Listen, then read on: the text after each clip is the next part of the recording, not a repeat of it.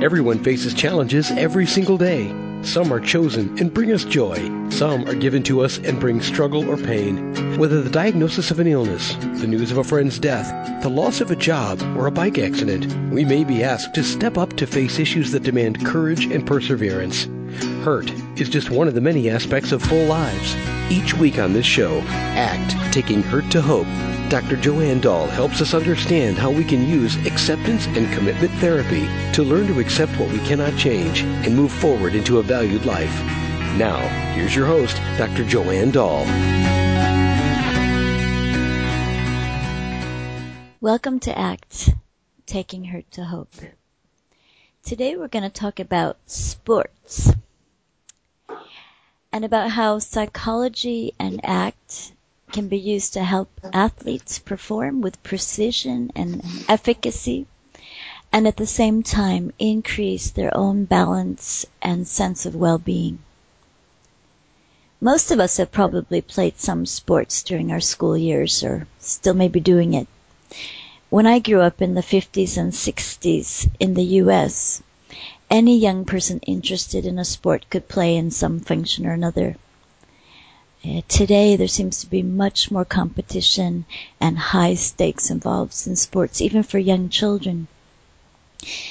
Today, in order to reach the highest level of sports performance, children are trained from very early ages.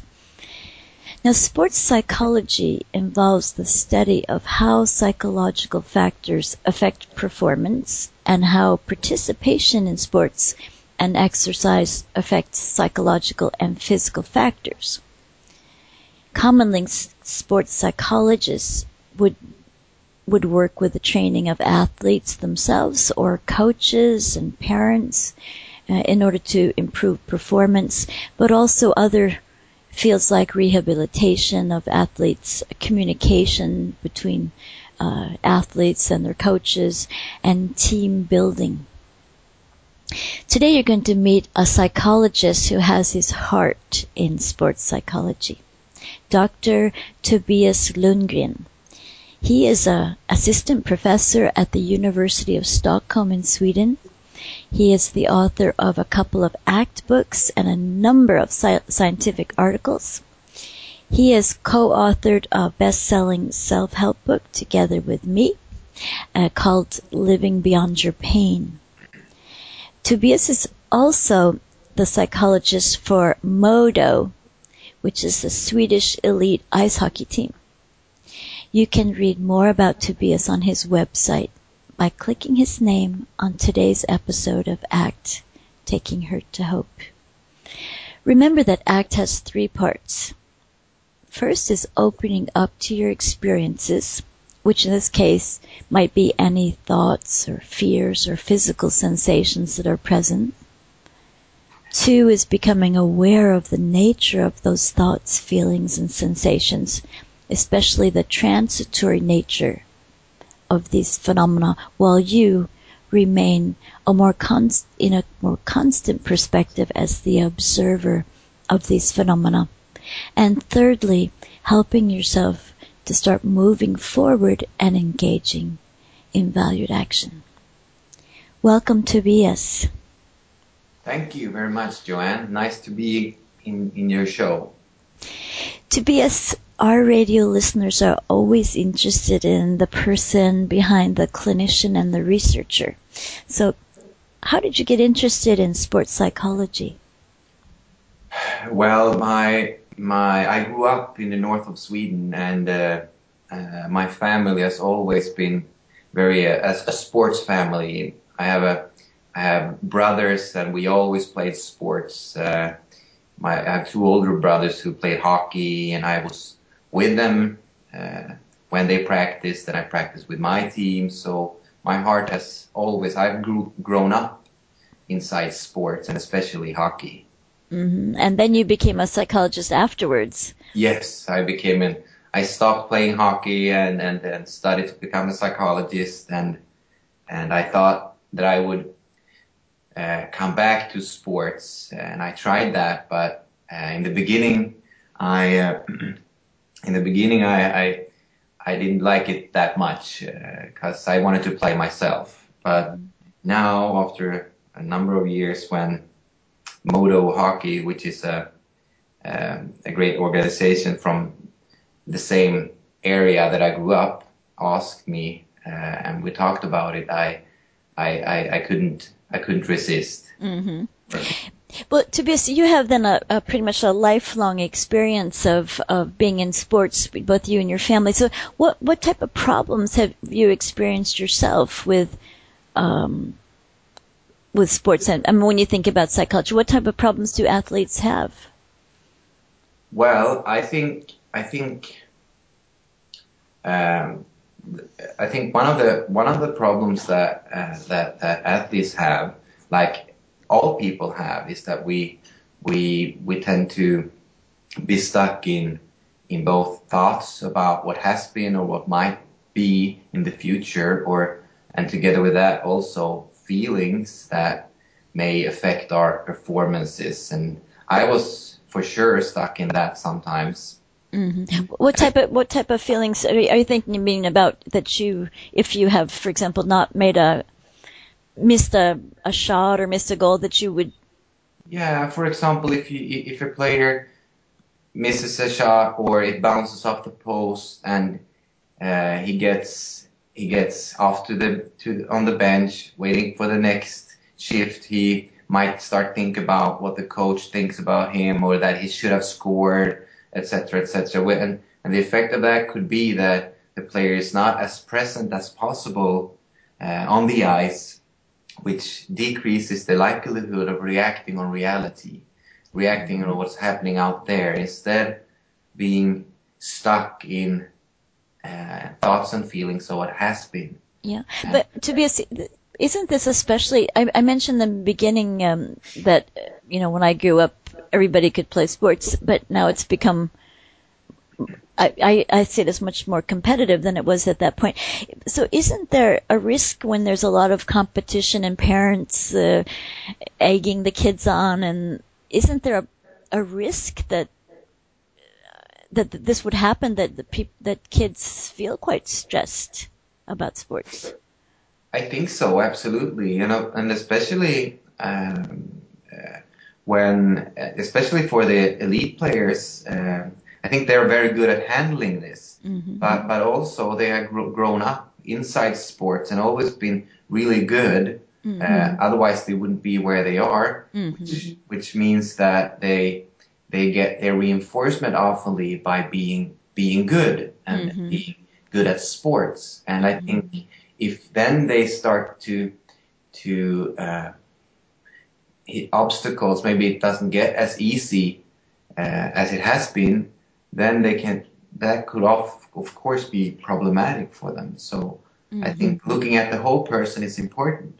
Yeah, I want to get back to that whole person, Tobias, but I wonder again, it seems to me, I'm of course not and never been good at sports, but it seems like that what you're saying is that we have a society that really encourages that you fight really hard and that you have fight on the team, and it must be hard to regulate that you're really fighting and quite obsessed maybe in performance, but then you actually have to focus and calm yourself to focus. How does that work?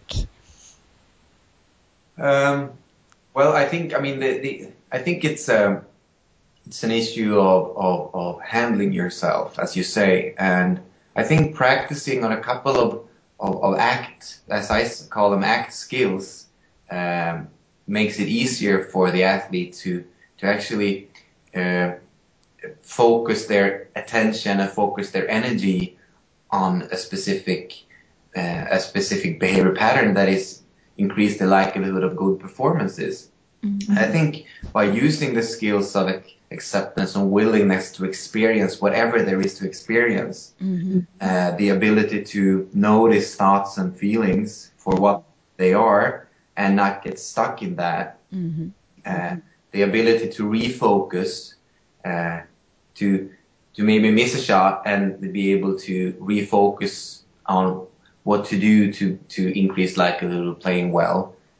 Those skills can really help deal with that pressure. Mm-hmm. Because I agree with you totally that there is a pressure there, and it should be. I mean, it's not strange that it is a pressure there. Mm-hmm. And together with that, also like to say, and an important thing too, I think, in my work is to help the players to be more process-driven than goal-driven. It's a result-oriented elite sport, hockey. I mean, it's about results. Yeah, But that's what I wanted to ask you.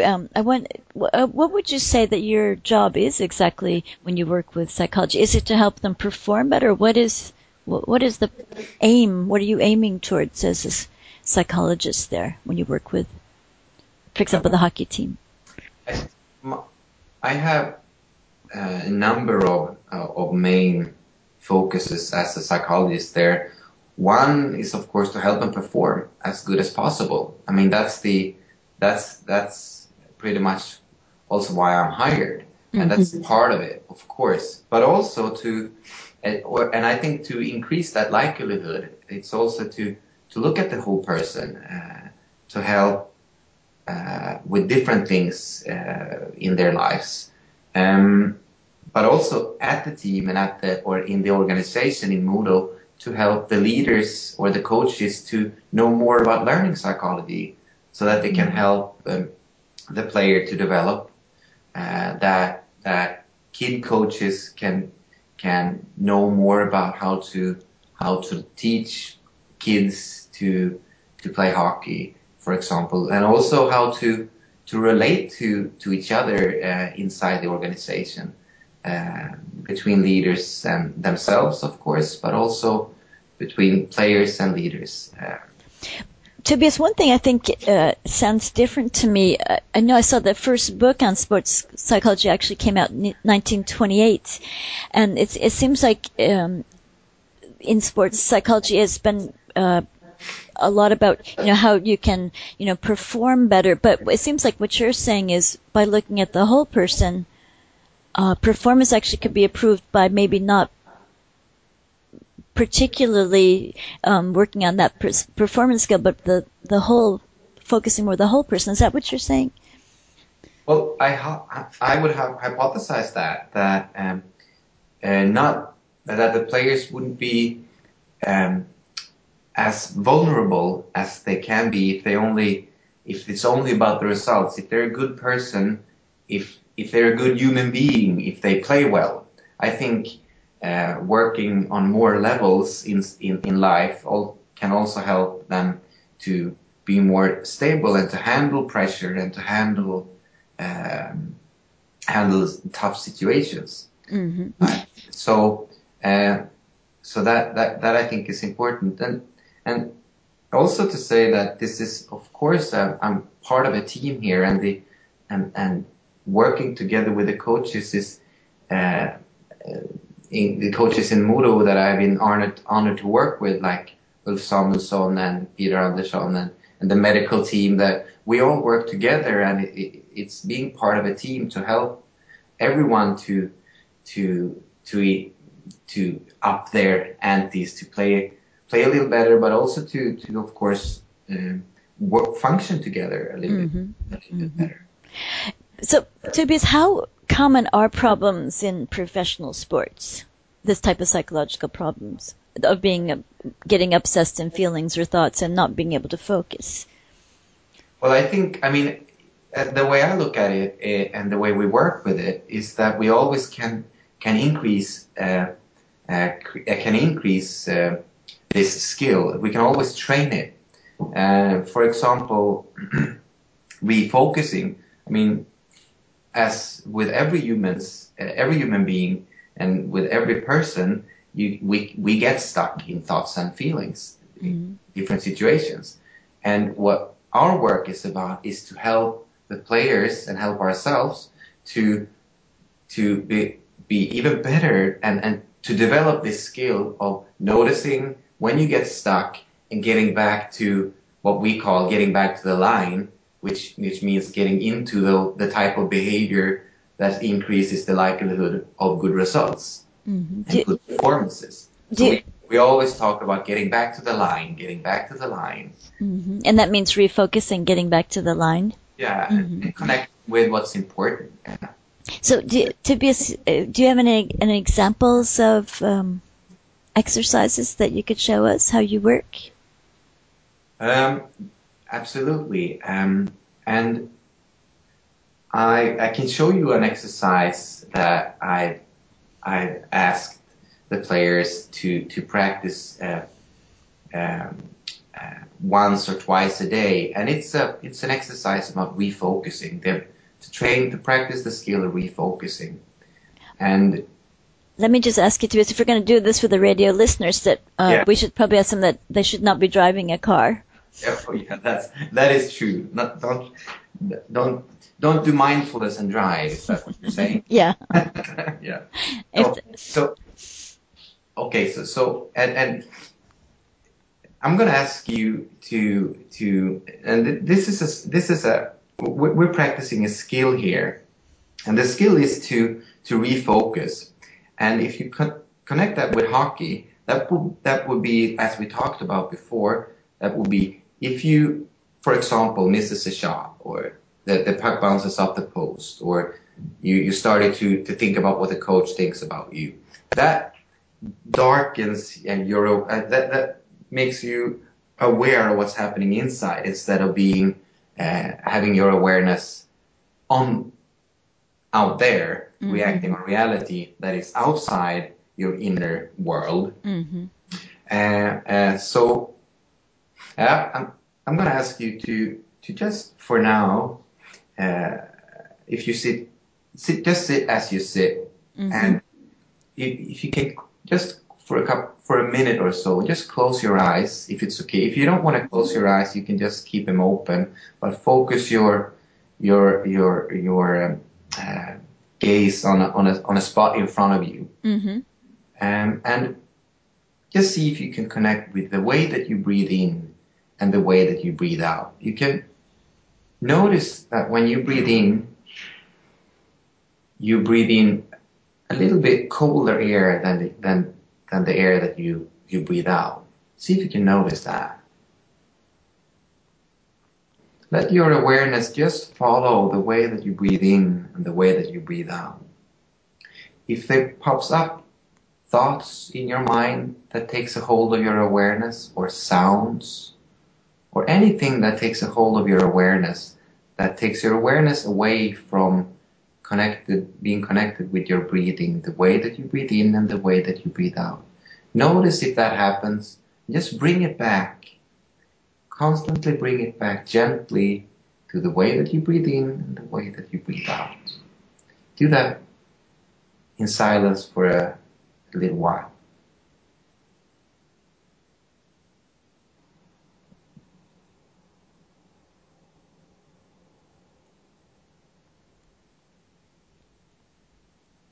Good. So now we have been practicing bringing back your awareness to where you have chosen it to be. You can just stop the exercise there. If you have closed your eyes, you can just open them up. And what we have practiced here is, of course, the ability to refocus and bring it back to bringing back the awareness. And that we're not practicing here, of course, the ability to keep your awareness on necessarily your breathing. For a sports person or a hockey player, it is practicing the skill of noticing when your awareness is getting hooked up by experiences or sounds or anything that is taking up their awareness. Noticing when it happens and coming back to be able to choose a behavior or a way of being, a behavior that is effective, that is more likely to help you to be the best player you can. That sounds good. Tobias, do you have an example of a particular person that you've worked with and how it went for them? Well, I don't want to talk about names, but But I mean, I work with a lot of bright and really good players, and up in Modo. Modo has been an organization that has raised and taught a lot of world-class players. Not that I have worked with. I have the honor to work with him in the organization now. But like Peter Forsberg, Marcus Näslund, and the twins Sedins, who is over there now. There are a lot of players that has grown up in this organization, so it's an honor to be in the organization. But now with the group that I practice on, I'm not only trying to be, or I'm not only the psychologist that is there to helping them perform and helping them to, but I also as a researcher trying or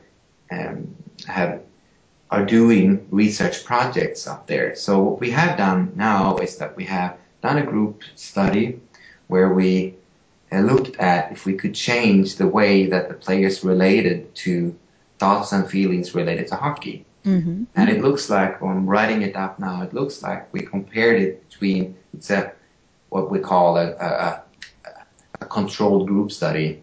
Do you have a particular example from that? Because I think the listeners are interested in what, a particular example of what that might look like. What we would do? Yeah, what you do and how it went for a particular person. Yeah.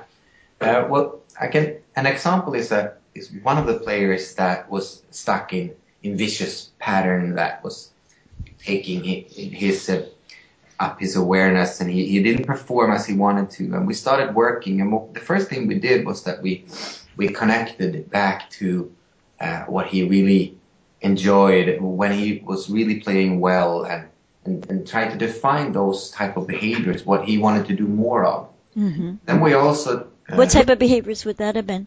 For example, when he got over the red line, not just dump the puck, for example, but instead challenging the D towards goal and taking the puck towards goal. That could be what he usually did when he played really well. Mm-hmm. And when he didn't play as well, what he did was, of course, just over the red line and dumping the puck. Mm-hmm. So we so we defined those type of what he wanted to do more of and what he needed to do less of. Mm-hmm. And then we worked on that, and we looked at the obstacles that he felt, because he felt insecure. Mm-hmm. Like, there was some insecurity there. Mm-hmm. The fear of failure, for example. So we worked on that with acceptance, and which would mean what? The acceptance that he has that thought. Yeah, that he has the thought, and also how the feelings and were how it was feeling, and so he could choose. And also we talked about choosing to do those behaviors, even in the face of these emotional difficulties. So for example, even if he was thinking, I feel insecure about myself, that he could put his feet in that direction together with that thought. He didn't have to wait until he felt better about himself first, and then. No, we often talk about that we as a team should be better than self-confidence. Uh-huh. We don't need self-confidence to act according to what we know or what we believe is good hockey behavior. Mm-hmm. We don't need self-confidence. We can act according to that even despite whatever feelings we have. Mm-hmm.